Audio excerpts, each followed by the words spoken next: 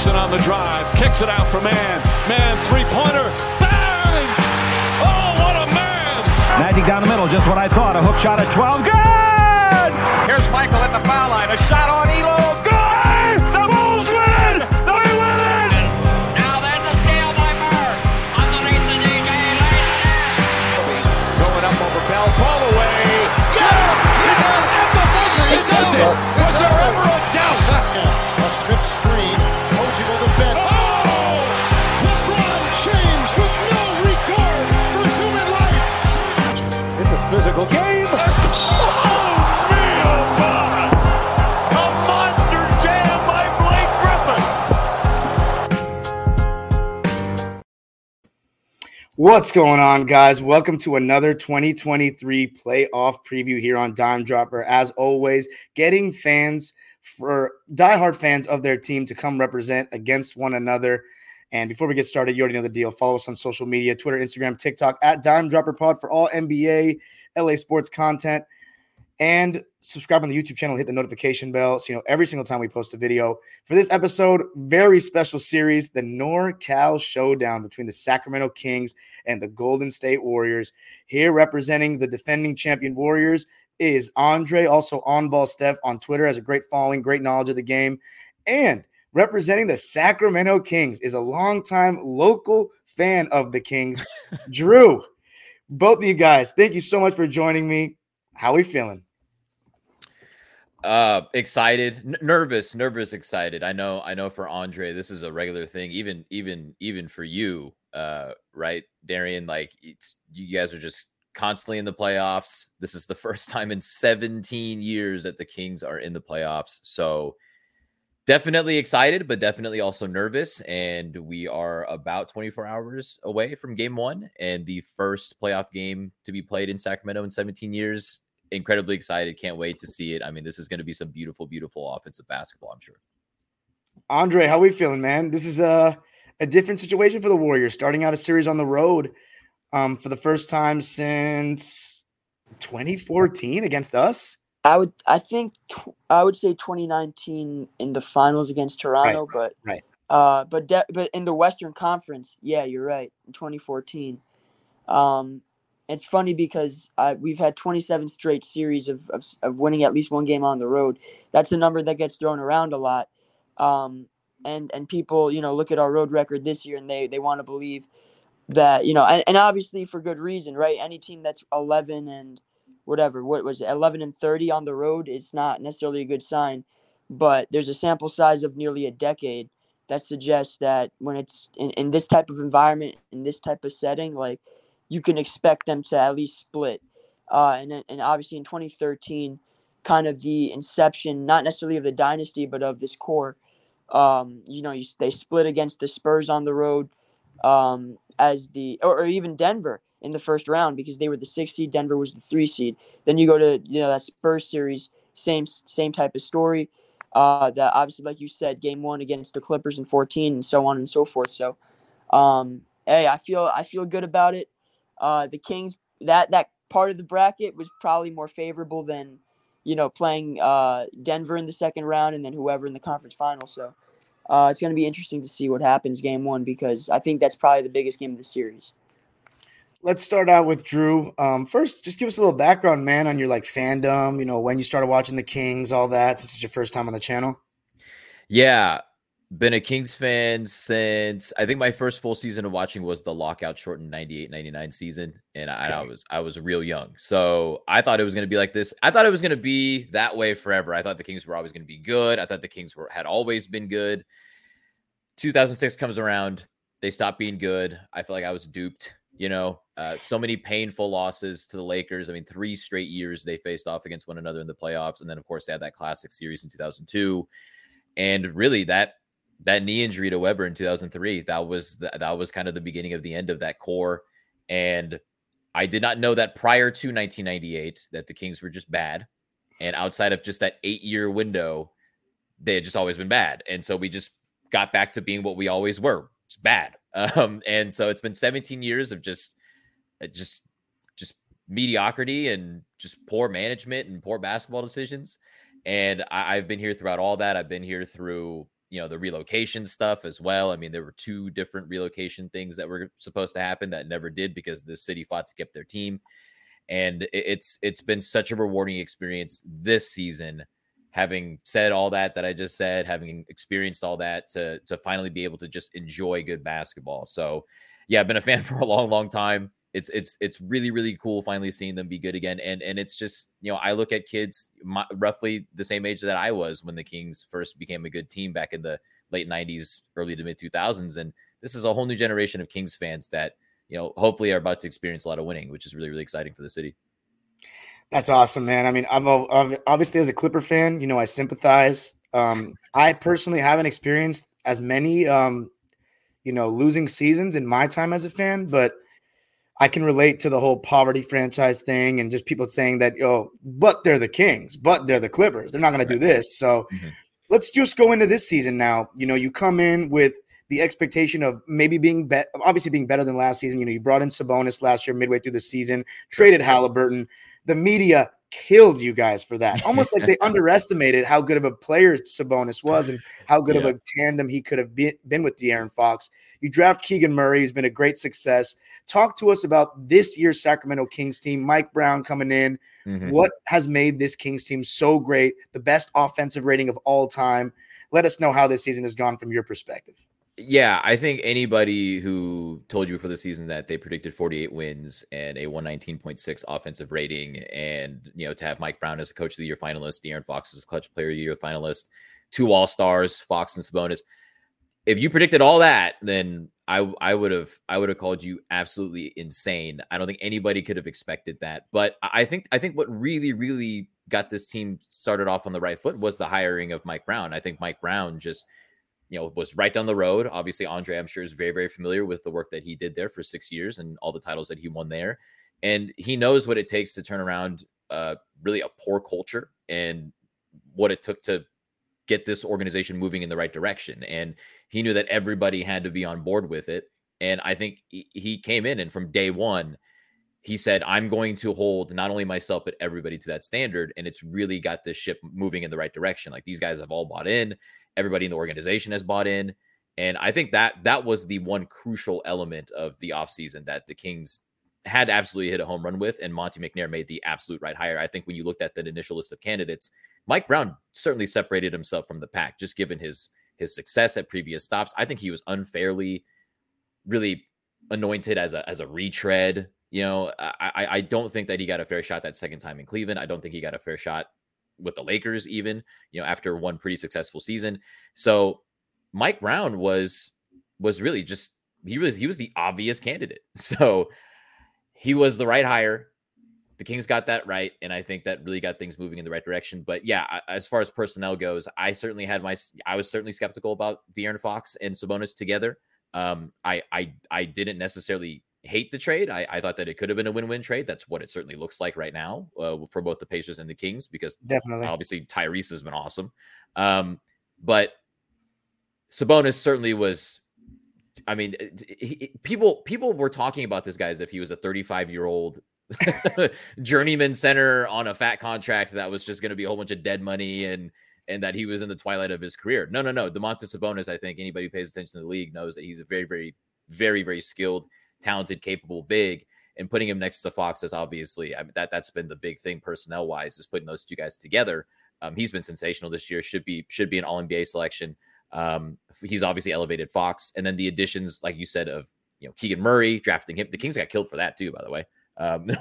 Nobody thought they should have taken Keegan Murray over Jaden Ivey, but here we are. He now holds the record for most 3-pointers made by a rookie, and Kevin Huerter and Malik Monk. I mean, those two acquisitions were also huge as well. The spacing, the shooting gravity that those two provide for Fox and Sabonis to work, and to really make teams pay for sagging off of them and crashing in on a guy like De'Aaron Fox, who's almost a guaranteed paint touch. I mean, that's been huge this season. I think it's a huge reason why the team has had such a great season offensively.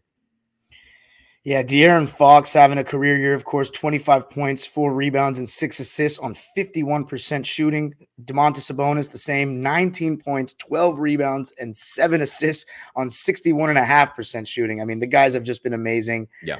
Dude, I can feel the authenticity of fandom coming from you. This is awesome. I love this.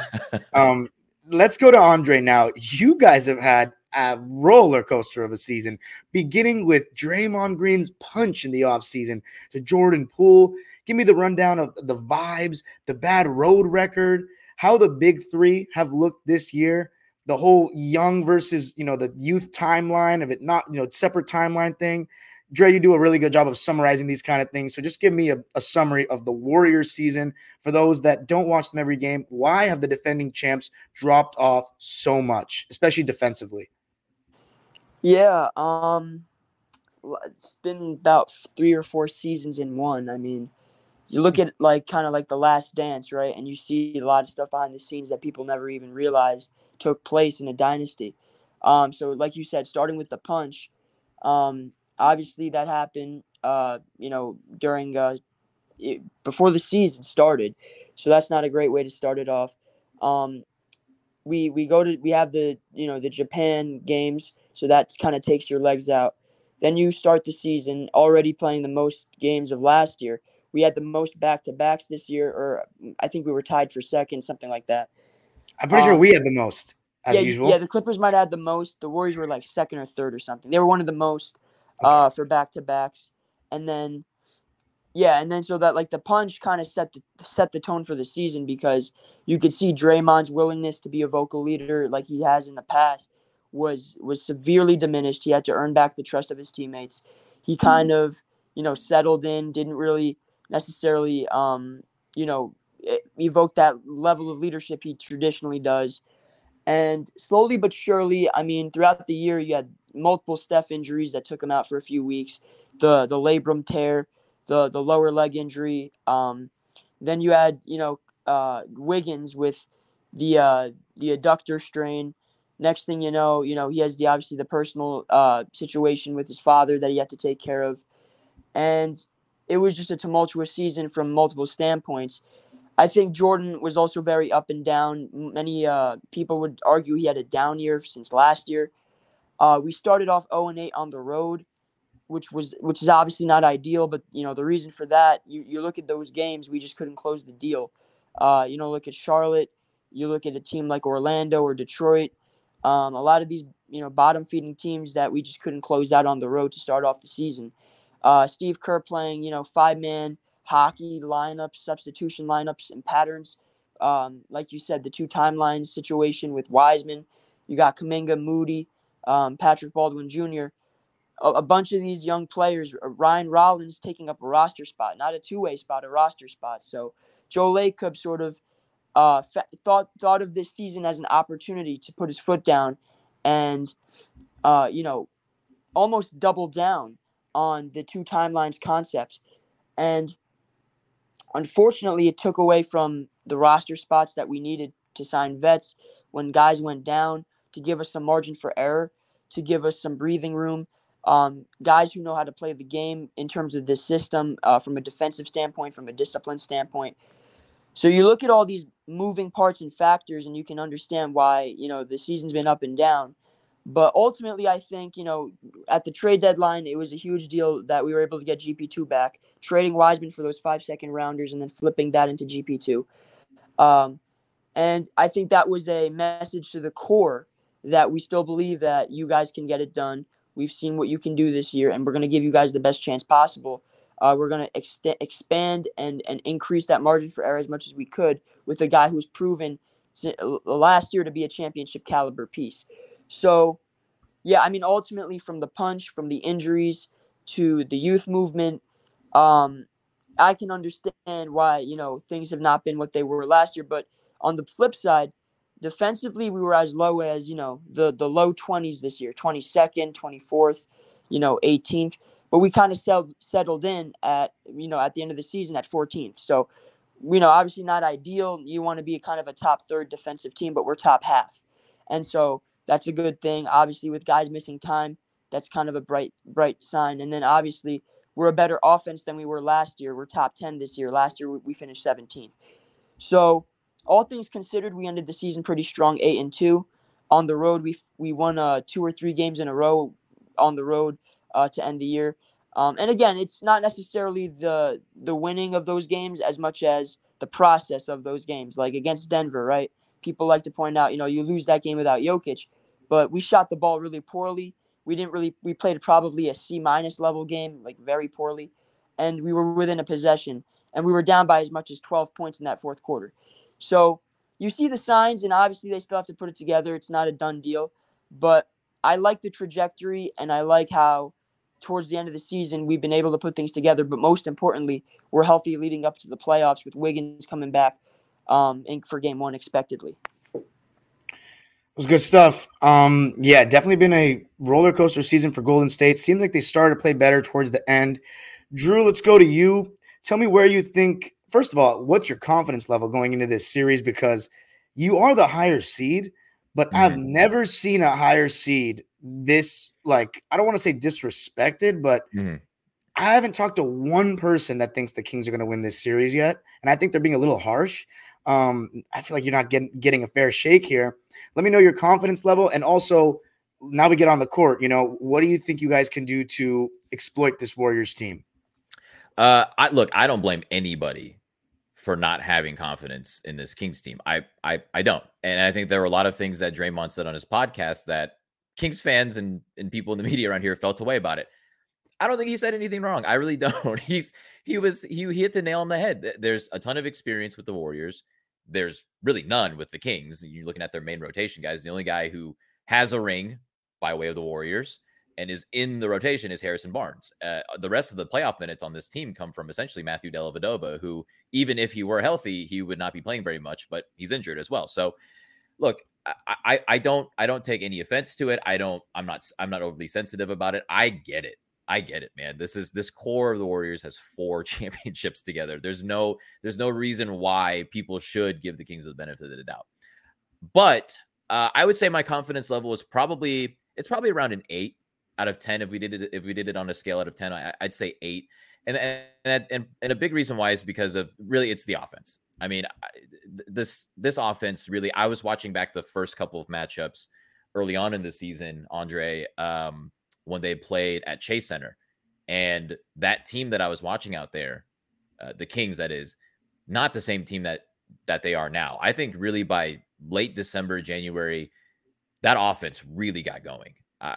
It really finally, these guys finally, took that next step, started trusting each other a lot more, and were just running that thing like a well-oiled machine finally. And it took some time, but they finally got there. And that's when the spike in offensive rating started. I mean, that's when it really started humming. And even in February, when Kevin Huerter's shooting absolutely cratered, the offense still looked good. And what that tells me, and a lot of the accounts that I follow, X's and O's accounts, guys around the national media, what they always seem to say about this Kings offense is that the process never changes. Like, it could be the first quarter, it could be a blowout, it could be a close game in the clutch late in the fourth quarter. Aside from maybe giving De'Aaron Fox the ball every now and then to kind of just do his thing, because he should be winning that Clutch Player of the Year award. If he doesn't, then that's a war crime. But they always run their stuff. You can't get them away from what they're doing. So they run their wide set, that wing to wing screen. They run that elbow flash where they hit Sabonis, and they run a lot of zoom stuff out of it. They run a lot of post splits. Obviously, Warriors fans who are watching the series will probably see a mirror image in that sense, because they run a ton of splits from both the high post and on the block. They do this stuff all the time. It doesn't matter what the situation is. They will always run their stuff. And that's a big reason why, obviously, they've ended up with a really, really high offensive rating and the best offensive rating in the league. So I think my confidence is there mostly because of the offense. I do think that obviously getting Wiggins back is huge. Now, how he'll look out there, we'll see, because he's been away for a couple months, right? But they still have GP2. They still, Dante DiVincenzo, also pretty good defender. And Draymond is still, he's still so elite defensively. For some reason, people thought that he lost a step. I see some of the stuff he does out there on a night-to-night basis. I'm just like, oh my goodness, like this guy can still bring it every single night. And this has been talked about a lot in Sacramento, at least on Twitter. People are not giving Kayvon Looney the credit that he deserves. I don't think that Sabonis is just going to walk all over the guy. Kayvon Looney is a very capable defender. He should be really solid guarding Sabonis one-on-one. I think Sabonis will still get his. It's just not going to be easy. And in space, Kayvon's really, really good. If he gets switched onto a guard or a wing, he can hold his own on the perimeter. So that kind of stuff they'll have to solve. There might be some pre-switching. Maybe, they might counter with certain lineups, that type of thing, in order to get the matchups that they want. But as far as exploiting the Warriors defense, I'm mostly looking at Steph, Poole, when he's on the court, and maybe Clay, who defensively isn't anywhere near the level like he used to be, right? But I mean, the Warriors still have enough. I look at the Warriors roster and I think, oh, how many plus defenders do they have? They've got a lot more than the Kings. So there will be lineups that Steve Kerr can use in order to neutralize certain lineups that the Kings throw out there. Defensively, obviously, for the Kings, the big question is who's gonna stop Steph? Like, what's the game plan there? Nobody really can. So how do you take him away, or not, or try to take him away, or at least mitigate some of what he does? There's going to be a lot of things that the Kings are going to have to figure out on both offense and especially on defense. But I think the confidence level with me offensively is there to where I do think that, a lot of points will be put up on the board. And I do think that these are all going to be shootouts. We're not going to be looking at games where these teams barely crack 100. And, it just whoever gets to 130 wins. And the Kings have won enough of those games this season for me to get, to have confidence in that sense. Dre, and I'll reverse this question back to Jrue as well. I think the big thing for the Warriors, how are you going to stop this Kings team? But also, how are you going to look to exploit them defensively? Because everybody's talking about the Kings defense not being good enough to win a series against a team like the Warriors, finishing the league or finishing in 25th in defensive rating. So, Dre, how do you think you're going to be able to exploit this Kings team defensively? And also, just let me know how Steph and Clay have looked defensively this season, because we know, as Jrue said, Draymond is still looking pretty good defensively. But let me know how Steph and Clay have looked defensively, because when I watched those games you mentioned earlier, those early East Coast games when the losing streak, I actually watched those full ones. And Steph, there were two things I was a little concerned about. One, his defense didn't look as sharp as last year's playoffs. And two, he wasn't closing games the way we are accustomed to seeing him. So let me know about the form of the big three going into this and how you feel like you can exploit the Kings defensively. Yeah, so I'm pretty confident going in. Obviously, the Kings are a team to be respected because, seeding and being the number one offensive rating is no joke. Like, it's historically teams that are top three in seed and number one in offense. I mean, those teams tend to do very well. That translates well in the playoffs. The problem is, obviously, like you mentioned, defensively being ranked 25th. The way I would attack that personally, and I would expect the Warriors to do as well, is just attacking the paint. I was watching actually some of those previous matchups as well, and it seemed to me that the formula here is, a lot of downhill stuff, dribble drive, kind of, and Sacramento, I expect them to blitz. I expect Mike Brown to blitz Steph, which tells me that if we're in advantage situations, you're going to have to make the right reads, make the right plays, and not necessarily have to, hunt for threes. You can get to the rim. You got GP2, you got Wiggins, you got Kuminga, you got Jordan Poole, who can create off the bounce, get to the basket, get to the free throw line. So from that standpoint, I don't think we should try to outshoot the Kings. If we try to outshoot the Kings, the series is going to go longer than it should. I think if our game plan is, offensively, we got to attack Sabonis. Steph can kind of get to his spots. They're going to have to make a decision. Are we going to trap? Are we going to drop? Are we going to, you got to go over the screen, right? You can't go under. So, are you going to ice the cut? What coverage are you going to run? I'd expect them to blitz. So if you're playing an advantage regardless, I don't think the Warriors are going to have much trouble doing what they do, whether it be, create an open shot at the basket or at the 3-point line. Now, as far as Steph and Clay's defense, I don't think they've been necessarily what they were last year, but I think as the year's gone on, their legs have gotten underneath them. Steph's been okay defensively this year, I think. Earlier on, maybe I'd give him around a C+, but I think by now he's around like a solid B.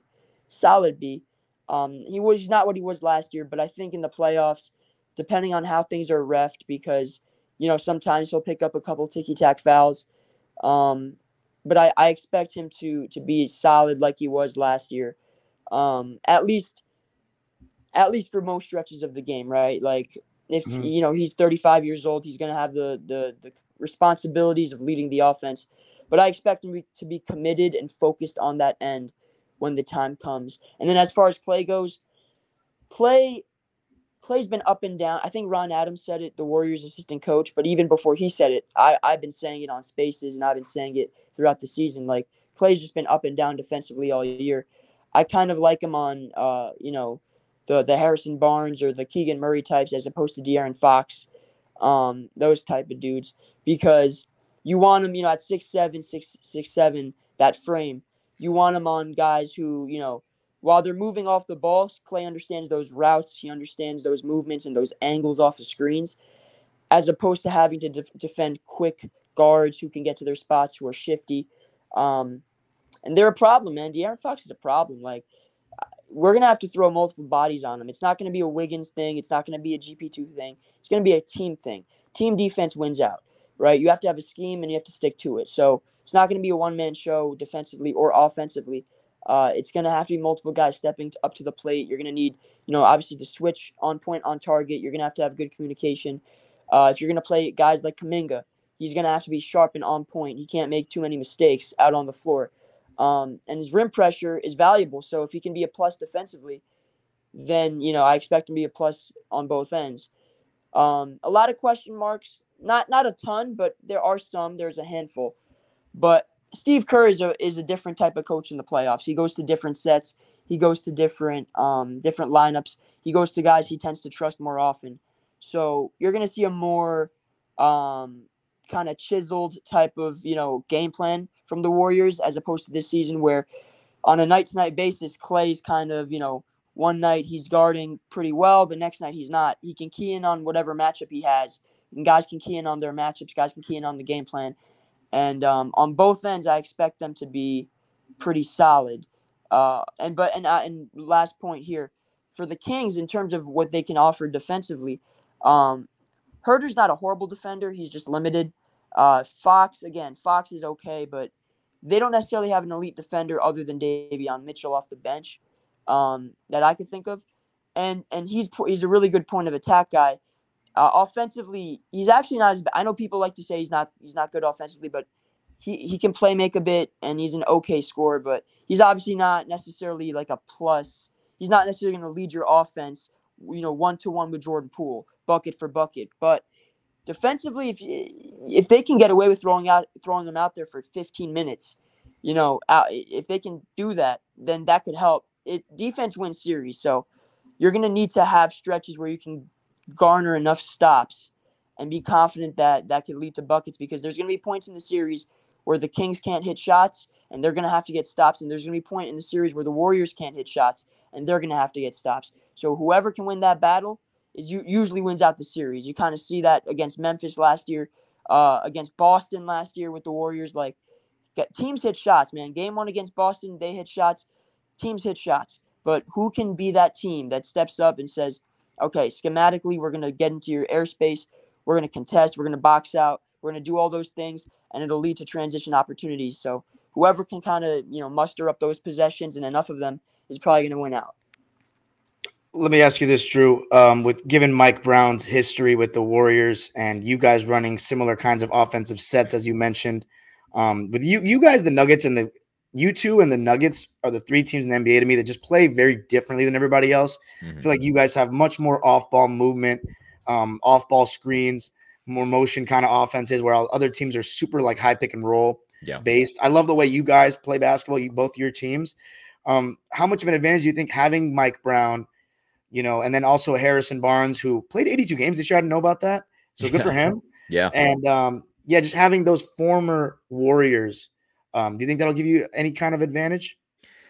I think Mike Brown knowing the main part of the rotation of the Warriors, I mean, like Steph, Clay, GP, Jrue, being around those guys for more than a couple of years each, and then obviously for basically his entire 5-6 year tenure or whatever it was in Golden State.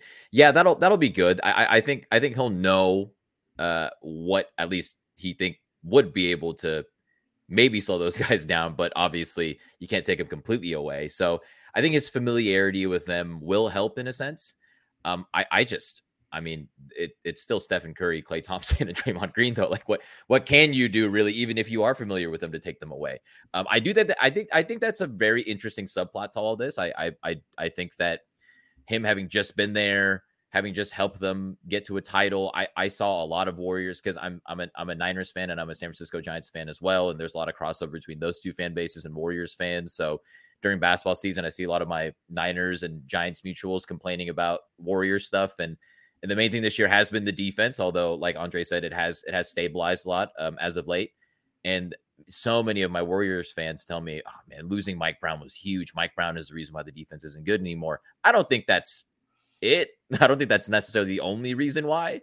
But obviously, Mike Brown, at least before this season, his perception league wide as a coach was, oh, he's a defensive specialist. This guy knows defense, has always had teams in the upper half defensively every single year he's been a coach. And this year was the first year where it's just been the complete inverse. He now has the best offense in the league and has a not good defense. So it's I think it'll be interesting that he is familiar with these guys. I think it's interesting that a lot of the stuff that, some of that Warriors juice did rub off on him in a sense, and that he's got this offense playing at a very, very high level.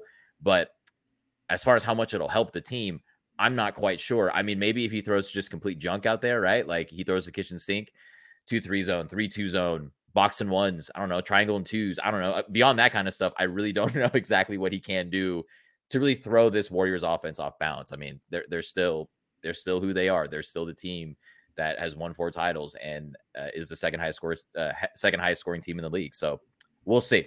We'll see. 2 questions defensively. Do you, before Davion Mitchell comes in the game, who do you throw at Curry to start? And secondly, Draymond Green, Curry, high pick and roll, one of the most lethal plays in this era. Mm-hmm. What are you going to do to defend it? Andre says you guys are going to blitz and force someone else to beat you. What I thought, we did a space recently with Andre and Ricky G and a couple Warriors fans. And I was, what he said was interesting about the first quarter of the first game. It'll be interesting to see what Mike Brown's lens is, like how he's going to defend his own former team. So let me know who you throw at Curry to start the game and what will you do on the pick and roll?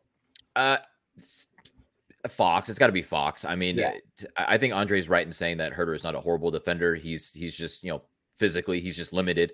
I don't really ever see Kevin Huerter missing a rotation. I don't ever see Kevin Huerter out of position all the time. He's just, he just doesn't have the lateral movement. He doesn't, he's not agile. He can't really keep guys in front of him like that. So it can't be Kevin. And Keegan Murray got his ankles took one time by Steph. Like it was either the first or second matchup. It was pretty bad. So definitely not Keegan. And obviously Sabonis is going to stick a little bit closer to the basket, probably guard either Loon or Dre. And then you got Harrison Barnes out there and maybe they'll cross match between Looney and Draymond. I don't know. But as far as the candidate to guard Steph to start off games, I mean, it's got to be Fox. I think he's the only guy who has that lateral movement, who has the agility and kind of the quick twitch movement in order to at least sometimes stay in front of him and sometimes keep him at bay. I do agree that the Kings will blitz, that they will send 2 bodies at Steph. The thing that worries me about that is once you pass out of that trap, and if you hit Draymond, I mean, Draymond get 4-on-3, Draymond in an advantage position like that, he's going to be making the right reads all day. It happened a couple of times in their second matchup because Steph got off to a 7-for-7 start and 4-4 from 3 that second matchup at Chase Center. And Mike Brown had seen enough. He's like, I'm putting 2 on the ball against this guy. And a couple possessions in a row, he just threw out of it, hit Draymond, and Draymond made some really simple reads for easy buckets. So I don't know. See, that's a terrifying thing is, okay, sure, this guy will guard Steph. Okay, sure, you'll do this on pick and roll against these 2. And then we haven't even talked about how they can run DHOs as well. I mean, Draymond just roving at the top of the key, wing to wing, just running DHOs with Klay and Steph. That's been the other signature thing, aside from the post splits and the pick and rolls during this dynasty is stray quarterbacking from the high post, right? And out on the wings. I see teams struggle to guard the Kings DHOs because of their shooting gravity and because of how hard Huerter and Keegan run off those screens, and Fox getting a running start obviously gives them a really, really nice advantage going towards the basket when he's got a full head of steam. Guarding a DHO against the Warriors is a completely different thing in the sense that, well, you've got 2 of the greatest shooters of all time running off of those DHOs. So it's again, it's going to be interesting to watch. I think it will be very, like you said, it'll be very interesting. That first quarter of game one, how is Mike Brown going to feel at this process? How is he going to guard these guys? But in my head right now, I can't think of too many answers to that question as far as how do you neutralize these guys? I'm not quite sure. And real quick, is Sabonis, defensively, people talk about him a lot. You watch him on a nightly basis. Is he, are people too harsh on him, or do you think he really has a chance to get in real trouble this series?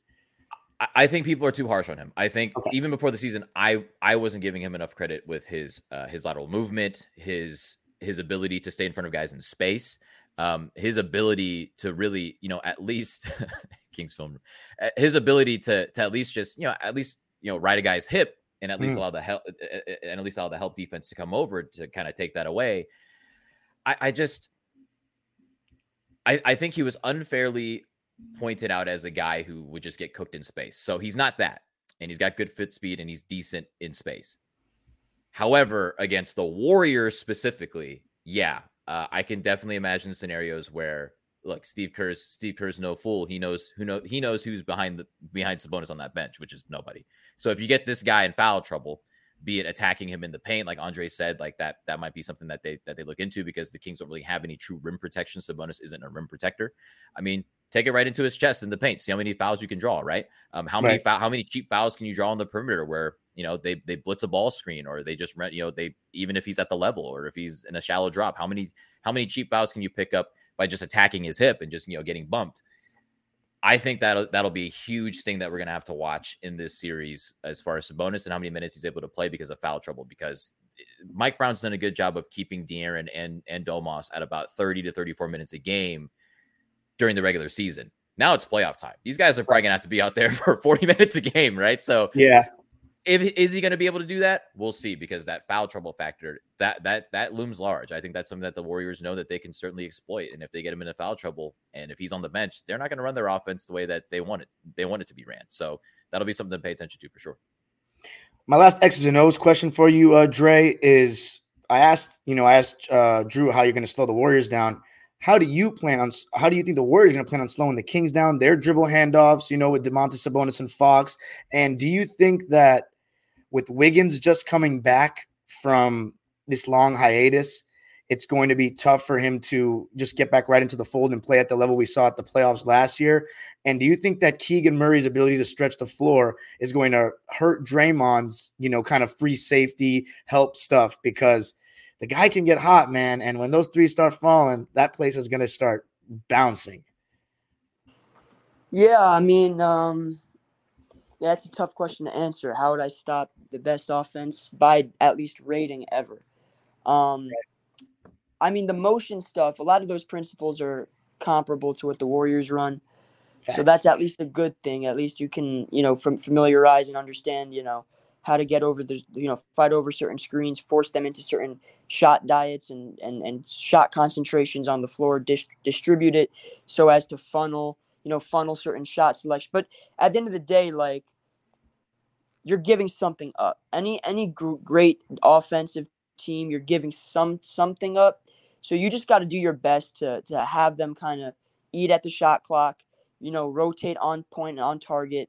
I mean, I would probably I would switch a lot because, we got a lot. Would you switch 2 through 5? Like, would you switch Klay on a Sabonis?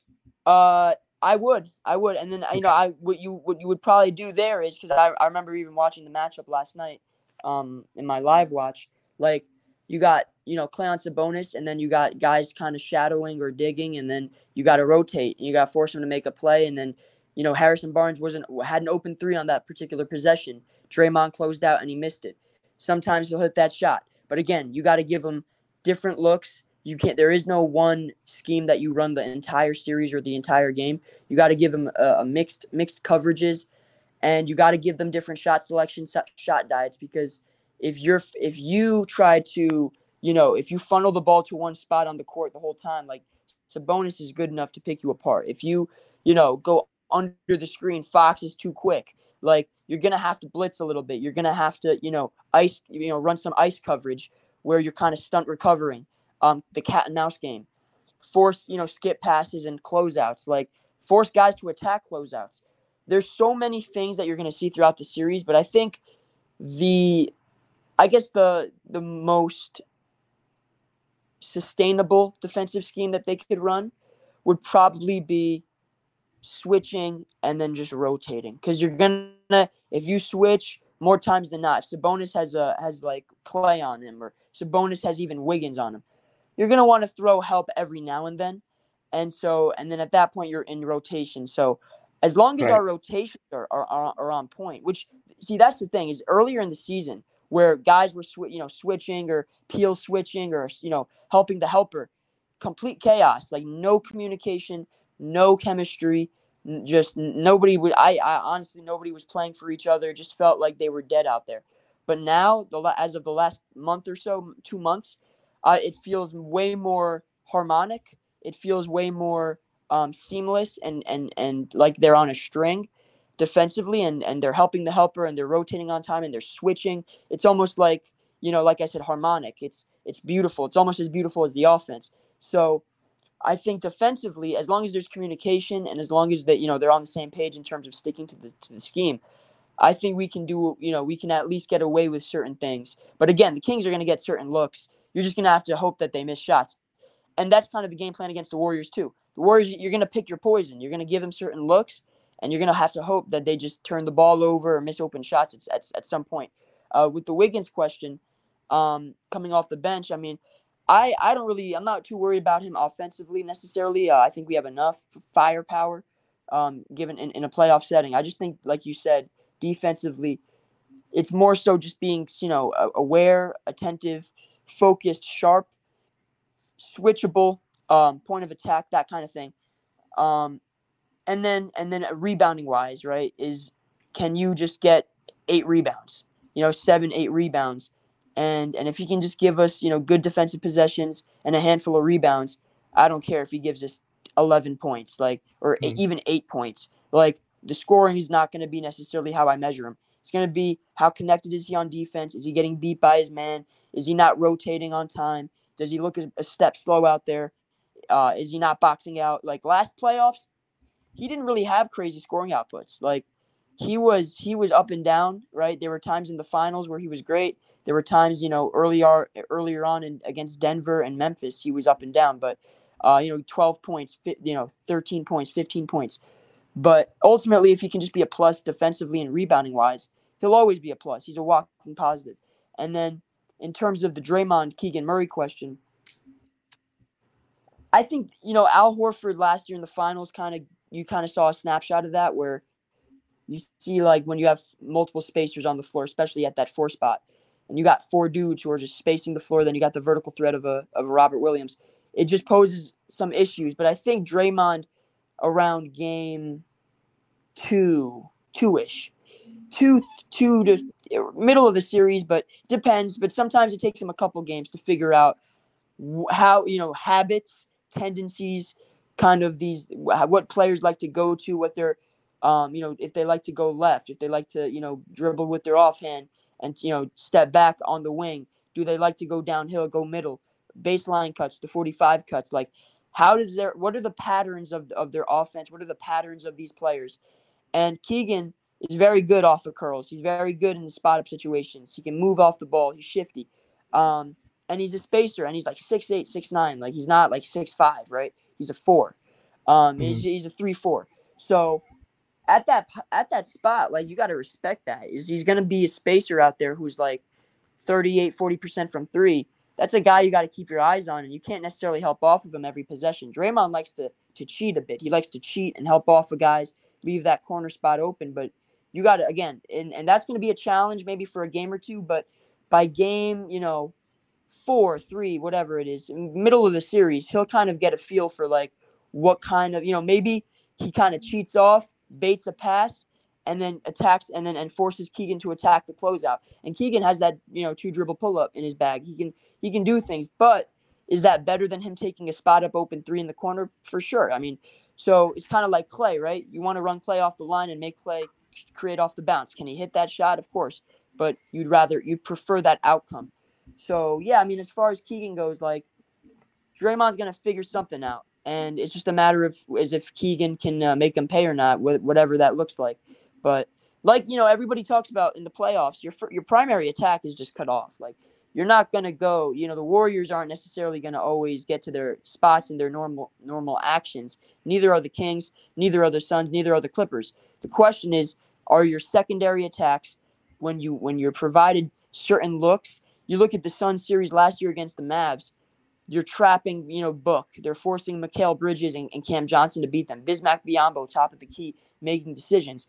There's a reason why the Suns looked the way they did. They looked like deer in headlights because they weren't put in that position all year, and their primary attack was cut off. So there's very few teams I can say confidently that are as good in their secondary attack as the Warriors. So we'll see what happens, but I'm sure Mike Brown is very well aware of having counters for certain defensive schemes and whatnot, and how to play out of that.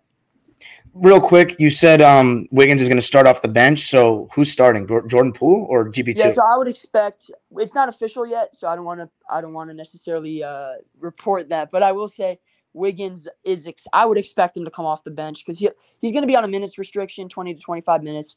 He was asked the other day, how would you feel about coming off the bench? And he's like, yeah, you got to do what's best for the team. If Steph came off the bench, why can't I? And right. He's referring to Steph coming off the bench last year against Denver, coming off the injury in the same similar kind of pattern in terms of recovery and rehab. Although Wiggins isn't injured, but from a ramp up standpoint. So yeah, I mean, if Wiggins isn't starting, I'm gonna expect Dante to start. Usually, Steve is kind of from what I've heard and the whispers and the suggestive remarks in the pressers and all that stuff. Steve is going to lean Dante starting lineup, just kind of a stabilizing force, a guy who can dribble, pass, shoot, a guy who can, be okay defensively. He's a good defender. I don't think he's going to stop anyone. But if he can give us, a solid 6 minutes to start off the game, that's all we need. And then you got GP2, you got Wiggins, you got Kuminga coming in, and you can trust that rotation of POA guys. But yeah, I would fully expect Dante to start if Wiggins isn't, and I don't expect Wiggins to start because of what I've heard throughout, different podcasts and different suggestive things that, in the press conference. Yeah, I think, it sounds like the point of attack defense is going to get much better coming off the bench if Wiggins comes off the bench along with GP2. My last basketball related question on court for you, Jrue, is I think honestly this series is going to have a lot of close games. I think these are going to be close. Given that De'Aaron Fox has been so good in the clutch this year, what's your confidence level in him to close out games, maybe outperform Curry at the end of games, given, though, that this is the playoffs, this is foreign territory for him? But I will say, Domantas Sabonis, Kevin Huerter, Harrison Barnes, these guys have tasted playoffs before. And, in Kevin Huerter's case, he just went to the conference finals 2 years ago. But as far as Fox, he's a rookie to this. Do you have the confidence that he can perform on the big stage and win some close games and outperform Curry in that last 2-3 minutes, 4 minutes? Yeah, now I feel bad because I said earlier it was just Delly and HB that had playoff experience. Kevin Huerter had one of the most legendary moments in playoffs history. I think the entire city of Philadelphia hates that man. Yeah, Game 7, he was big time. Yeah, man, he was crazy. Look, I will always have confidence in De'Aaron Fox to be the clutch player that he has been this season when it counts the most in the final 5 minutes of a game that's within 5 points. I expect De'Aaron Fox to hunt his shot, to get to his spots. He'll do what needs to be done in order to at least keep his team hanging around or will his team to a victory like he's done so many times this season. But like you said, this is going to be in the playoffs. And it is going to be against Steph Curry, Draymond Green, Klay Thompson, Steve Kerr on the other side, right? Looking down at him from the other bench. So, I can't say with full confidence that he's going to outperform these guys who have been there and done that many, many times before. I can't sit here and boldly proclaim that De'Aaron Fox is going to go out there and he's going to make those guys look like they've never even played in a clutch situation before because he's been so clutch this season and that's been his whole signature thing this year. Right. But I fully expect him to do what he has been doing all season. I do think that there were a few moments this year where the Kings, they really did. They had a chance to clinch against the Minnesota Timberwolves. They had a chance to clinch a playoff spot for the first time in 17 years against the Minnesota Timberwolves on, I believe it was March 27th. And it was at home. It was at Golden One Center. I was in the building. That place was ready. That place was ready to just absolutely lose it and just blow the roof off of Golden One Center. The energy in that place pregame, because I got there real early because I knew it was going to be a mess. Like you didn't want to be late. You don't want to miss player intros or anything like that because the energy was it was palpable from even outside the building as you're walking up to it. The Kings laid an egg. They didn't play well. The Timberwolves had just played the night before against the Warriors, and they were resting Karl-Anthony Towns. And you can make the debate about whether or not that makes the Timberwolves better or not, missing one of Rudy or missing one of Karl-Anthony Towns. But bottom line is they were shorthanded, and the Kings did not play well that night. And then the following Sunday, they had a chance to clinch the division at home against the San Antonio Spurs. The environment wasn't quite as popping as it was the previous Monday, but you take care of business that Sunday against a team that's missing their three best players and is one of the worst teams in the league. Then you clinch your division in front of your home fans. And those are two moments that stick out to me because there were things at stake, if you will, right? There were things that mattered. Like implications were very clear. Like if you win this game, this happens. And quite frankly, the team didn't play very well as a whole, but looking at specifically Fox and Sabonis, they just didn't really have it those nights, at least not as much as you hoped they would. And in a way, I'm glad that those things happened, even though it's disappointing for us fans. I'm glad that those things happened because come playoff time, that's every game. Like you better just get used to it, and you better get over the lights being a little bit brighter quick, because you got a minimum of 4 games to play in that environment. You need to get over it. So I think that worries me a little bit, especially for the first couple of games. But I would imagine by the middle of the second game, I can't imagine Fox really having deer in the headlights syndrome for that long, or past that point, because he might need a game to feel it out. But at the end of the day, it's just basketball, and I think De'Aaron knows that. And so I do think that his clutch ability will come to the forefront at some point during this series. I think it will help the Kings win a game or two. I just wonder how long it'll take for him to really acclimate himself to the environment. Yeah, and you mentioned those big games. Another one that was big, what you could find the vlog on the channel, was against us, the second highest scoring game ever. I feel like when you won that game, you solidified a top 3 seed. It was I knew that moment we weren't going to be able to reach you guys, and De'Aaron totally made big shots at the end of that game. I think what's going to be cool about this series is Sabonis, for the first time, I think he really has some pressure. There's going to be a real highlight on him, because even though you guys aren't picked to win the series, with Indiana, no one really cared. What I mean? Whereas this is a big deal. Dre, my final question for you. All season long, whether it's Draymond, Steve Kerr, this Warriors team has kind of given off this regular season does not matter attitude. And if there's any team that can have that attitude, it is you guys. But you've only won championships as a top 3 seed. I've always mentioned that when in regards to the Clippers and stuff. Do you think that this team this season has the ability to just flip that switch? You get Wiggins back, Curry plays at that level again, best player in the world kind of level, and you can still win the championship, potentially having to play 4 series on the road. Yeah, I think we could absolutely win the championship, and we could also get caught. I think this year, though, I will say, so we can go back in time and we can look at the 95 Rockets, right? And they're the exception to the rule, right? They're not the rule, they're the exception. But they were the previous season, I think they were like a top 3 or 4 seed. And so they win the title that year. Then that second season back to back, led by Hakeem, they kind of let their foot off the gas. They ended up being the 6th seed. It's funny, I was looking at some numbers the other day. So the Rockets that season were the 6th seed, and they were 11th in net rating. The Warriors this year are the 6th seed and 11th in net rating. But again, they're the Rockets that season, they won the title. They went back to back, but I think one of their series against Phoenix, I think, went to 7 games. They came back 3-1 down. Yeah, they were 3-1 down. Yeah. So yeah, it's not necessarily people like to bring that up and back to back, but it's not like they just coasted through the playoffs. They're the exception to the rule, but it can be done. History's not on our side. Right. History, that's just the facts. When you look at the numbers, the history is just not on our side, right? 6 seeds don't usually win titles. The defensive rating, the net rating, that kind of thing. Usually teams within top 3 to top 7-ish net rating, those teams usually win. Teams within top 5 or 6 defensive rating usually win, historically.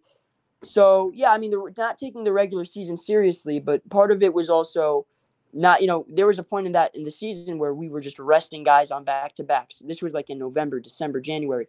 We were just not playing those games. We're like, look, you guys, we were just giving games away on the road. Clay recently got cleared to play back-to-backs as of like a month or two ago. We started to, ramp it up and play certain lineups and play a more condensed rotation. And I think we took when I saw the team take it seriously, right? And you can tell based on how they come out, not necessarily makes or misses, but the process, how they, are they moving well? Are they turning the ball over? Are their rotations crisp? Are they, locked in defensively? Are they rebounding? Are they, engaged? Body language, like that kind of thing. And the games that I could say, yes, they were. Like, there was a game against Boston, obviously on the road. We lost that game, but I felt for 3.9 quarters, we played well. And then at the end there, you close with Jordan Poole, things happen. Different breakdowns happen. But I was encouraged coming out of that game because Boston was playing some of the best basketball of any team at that point the entire season. And to go on the road for a team that, again, the Warriors were just an awful road team all year. And that was, I think, in, what do I want to say, like December, I think that game was. Could have been January. But that game was a big game, and I think we came out really well, and that gave me encouragement. There were pockets, there's games throughout the season where I can point to and be like, this team still has it. It's just a matter of building those habits and putting it together. The question is, have they had enough time to establish those habits, and will they be able to put it together in the playoffs? I think the answer is yes. I'll lean more towards yes from a historical standpoint, but also from this season. I can point to different games and different stretches at home and on the road where I'm like, okay, this is an encouraging stretch of, minutes, an encouraging game overall, an encouraging stretch of games that I can say, yeah, I'm confident that this can translate in the playoffs.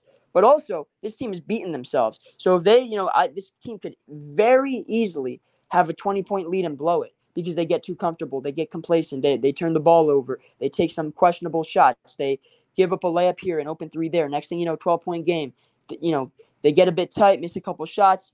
Now you blow the lead, right? And we've seen this throughout the entire NBA season from all teams. Every team's blown leads because of variance, because teams they're as skilled and the shooting is as good as ever. But I've also seen some self-inflicted wounds from the Warriors this season. Not some, a ton. I mean, someone did the math like a couple weeks ago, and they're like, yeah, 18 games. We were leading into the fourth quarter, and we just blew the game. Just took our foot off the gas. And a lot of those games were on the road, actually, like against Charlotte, against Miami, against Orlando. I watched all those. All those games, man, and against Detroit, like, again, it's not just like what the dudes we have now are not the dudes we had early on. Wiseman was just a major negative. And that wasn't to any fault of his own. He was just put in a bad, compromising spot he wasn't ready for. Kuminga wasn't necessarily as polished or as, his intuition in terms of the system and the defensive schemes weren't as sharp as they are now. Right. Jordan Poole's gained some rhythm. Like earlier on in the season, he was just not great. I mean, he was missing shots. His shot selection was poor. His defense was very, very bad. But now he's locked in on both ends. And that doesn't mean he's a great defender, but he can at least hold his own for stretches, and that's all we ask. So I just think the numbers are, and I was thinking this throughout the season, like just based on variance and how I saw things shift, because I'm a numbers guy, but I'm also an eye test guy. You got to do both, and you got to find a way to balance both and see which to throw out, which to balance, which you can take, which you can, dismiss. And I think this season, based on kind of what I've seen across the board, I think this is a year where you can kind of take the numbers at surface level and kind of dismiss them in some ways. If you watch a team close enough, you kind of have an idea of what they truly are. And I think the numbers this season, in terms of where a team ranks in terms of defensive rating, because of the parity this year, you can't truly tell because you can't adjust for injuries, you can't adjust for acclimation, chemistry, rotations, lineups, all these things that go into it. go into an output statistically. You can't adjust for those factors, and that's reflected in the Clippers net rating, the Warriors net rating, the Kings net rating. Like, you can't adjust for those things, especially in the playoffs. The purest form of basketball is going to be shown. Like, when you're in the mud and you have to get a bucket, like, are you able to produce? If you have to get a stop, two stops in the row because you're down by 4, can you do that? Like, those type of questions aren't necessarily quantifiable in the regular season. So yeah, I'm going to be cautious, and I hate this phrase. Like, I hate it because it's a cop-out, but I'll be cautiously optimistic. But I'm leaning towards optimistic regardless, because I do feel like there hasn't been anything that suggests this season that this team can't win a championship. And so if you tell me you want to give this core a chance to win the title and they're healthy, I'm taking that chance until the wheels fall off. And that's kind of just my standpoint on that. So your answer is yes. This is definitely going to be a flip the switch kind of job for the Warriors this season. We saw them catch their stride last year in the playoffs when they didn't end the season perfectly. You had injuries, you had Steph coming back, but they found their stride in the playoffs, kind of used that first round series against the Nuggets as kind of like a warm up. This is not going to be the case. I think this Kings team is going to be much more dangerous than that Nuggets team.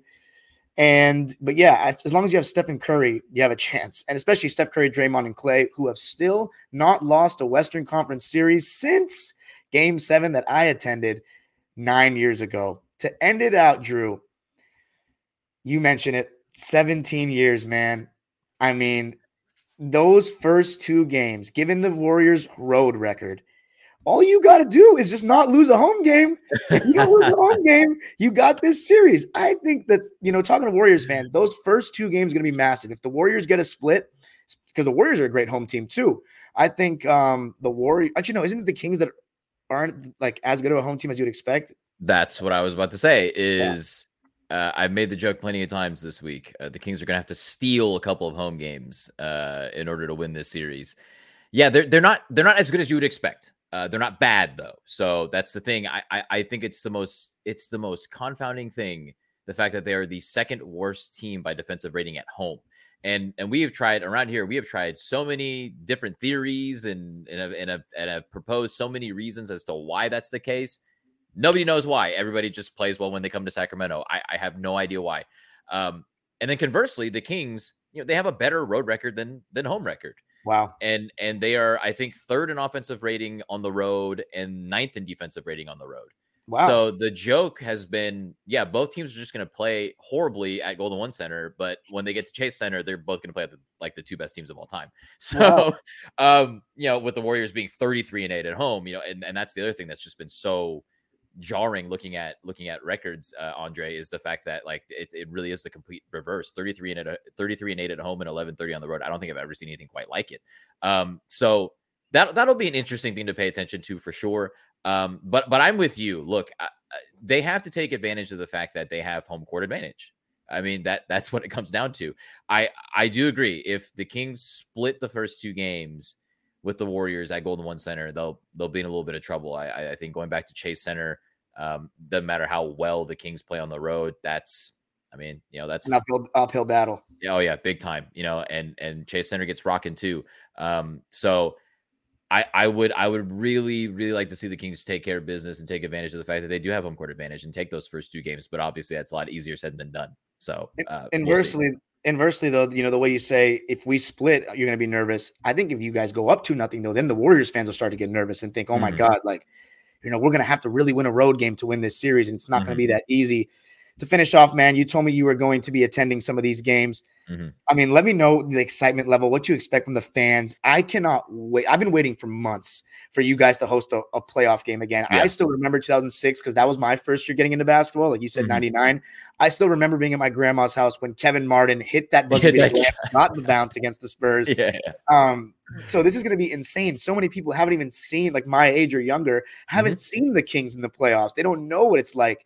This is going to be insane. I've been at some playoff games that will not be nearly the sound of this, but I can feel when I've been a part of crowds that it feels like you're literally affecting the outcome of the game. Yeah. I mean, how big is this going to be for the city, man, the Kings fans to really make this place like an earthquake? Yeah. The city's already, decked out in purple. Murals have gone up, a whole bunch of promotional posters, billboards, all that stuff all around downtown. They're opening up like a playground event type of thing. I think right across the street from the arena, basically. They've already got that up and it's open and people are already there checking it out. They're going to have a rally here in about 3 minutes, starting in the downtown commons area right in front of the arena. The city's, just in case you didn't know, the city's a little bit excited about this. And my only fear is that since the tickets have been so expensive, and I don't know if you've been looking, Andre, but it's more expensive to go to a game at Golden One Center than it is at Chase Center. And we're talking about and these are the defending champions we're talking about. It's cheaper for a Kings fan to drive to the Bay Area and go to a game there. Like, people want to be in the building. I'm afraid that a lot of the diehards got priced out. I hope that's not the case. I hope the building's still jumping, but I do think that when Kevin Huerter hit that eventual game winner against the Utah Jazz back in December, and anybody who was watching that game on their TV, like their speakers just like clipped and like may have blown out. I think ever since that moment, because that clip went viral, like there were so many huge NBA media personalities just tweeting that video out over and over again, and they were just like, don't say anything, just listen. And if you're wearing headphones, RIP. That place went nuts. It went like the roof legitimately did blow off that place. I have never seen a place get that loud. And this is, I've been to hundreds of games at Arco Arena where it was the loudest arena in the league for a long, long time. Golden One Center has Arco Arena potential. They showed it in that one moment. I hope that sticks around, and I hope that remains the same for this series because they're going to need it. And the other thing that's tricky about playing the Warriors is, since these two teams are so close in proximity, I expect a lot of Warriors fans to be at Golden One Center, but I also expect the reverse as well, to see a lot of Kings fans down in San Francisco for games down there. So I can't wait. And I will 100% tell you, I will report back to you with how the environment is as soon as I step in the building tomorrow at 5:30. So you got tickets for every game or just game one? Games 1 and 2. Okay, cool. Not cheap, but not cheap at all. But I had to be there. I think any diehard Kings fan was like, I'll pay whatever it takes. I just want to be in the building. So yeah. Yep. So, gentlemen, this was amazing. Definitely the most X's and O savvy duo I've had so far. Let the great people know where they can find you, man. Starting with you, Dre. Oh yeah, man. You could just follow me at OnBallSteph on Twitter, OnBallSteph at OnBallSteph. Yeah, I mean, I have a live watch. I know Jrue's gonna go to the game, so I'll be at home on the other side of the country watching the games on playback.tv/chasingwins. And yeah, man, I just appreciate you both having me and having this conversation. And Jrue, right? That's your name, right? Yep. I'd love to have you on you're on Twitter Spaces at all or not? Yeah, I used to be on them a lot more, but I mean, if you're doing one and you'd love to have me on, hey, pleasure be all mine.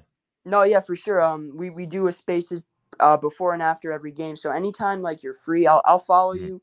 And Sure. Anytime you're free after the game, or whether it be game 1 or game 4, game 6, whatever it is, pop in whenever you're free, whenever you're available. And we'd love to have your perspective on just the game after the game, whenever you want to come in, and you're more than welcome to come in, and we'd love to have you share your thoughts.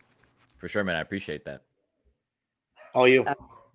Oh, hey, that local guy on Twitter, THATL0, the 0 for the O, CALGUY on Twitter. And then on Instagram, I don't really post like super basketball X's and O stuff on there, anything like that. But if you want to, I'm at JRU.E on Twitter.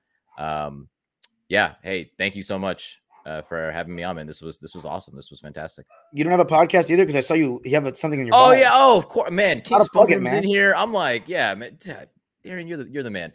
In the Film Room, a Sacramento Kings podcast I do with my buddy Kings Film Room, who's in the chat, and my other buddy Abe. Go ahead and give us a look. We're on all streaming platforms. And then I got to shout out Meg, who's been in the chat this entire time. She just dropped the classic Mark Jones Golden One. The microphone is yours.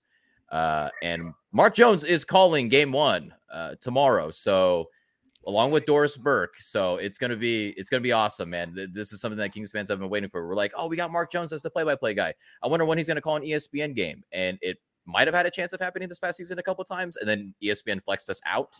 So now we have finally reached the point where they had no choice. They had to put Mark Jones and DB on the call, and it's going to be game 1 of the first playoff series in 17 years. So can't wait for those. Really happy for those listening at home. It's going to be fun. Predictions, fellas. I got the Warriors in 6 probably, but I could see it going 7 and the Warriors winning, but that would be hard to win a game 7 in Sacramento. I'm going to go 6, safer pick. You guys? I'm going Kings in 6. I'm not even being a homer there. I do think that they can, like I said, steal a couple of big wins at home. And then I do think that for whatever reason, they lock in a little bit better on the road. And I do think that the lack of travel between both cities is huge for both teams. I think more the Warriors and the Kings since they're a veteran group. Right. But I also think that not having that much travel, I mean, I think the level of play in this series is going to be very, very high. It's going to be exceptional. And I think that as long as the Kings just go out there and run their stuff and do what they do, I think that they can walk out in 6 games. Andre, I'm guessing you're going Warriors in 6? Yeah. I mean, I guess it's a cop-out, but, I mean, Warriors in 6. I mean, I think close it out at Chase. Hopefully split the first 2, win the next 2, lose the next one, and then win at Chase. I mean, that's the classic. That's probably like the cliche template of how the series would go. But, I mean, who knows, man? This shit, I mean, if the Kings go up 2-0, we're looking at a 7-game series, I think. So it's going to be amazing. I can't wait for game 1. Thank you guys so much for joining me. Please give these guys a follow and check out their own stuff. Great stuff. And you let me know in the pinned comment what your prediction for the series is. Let's see it.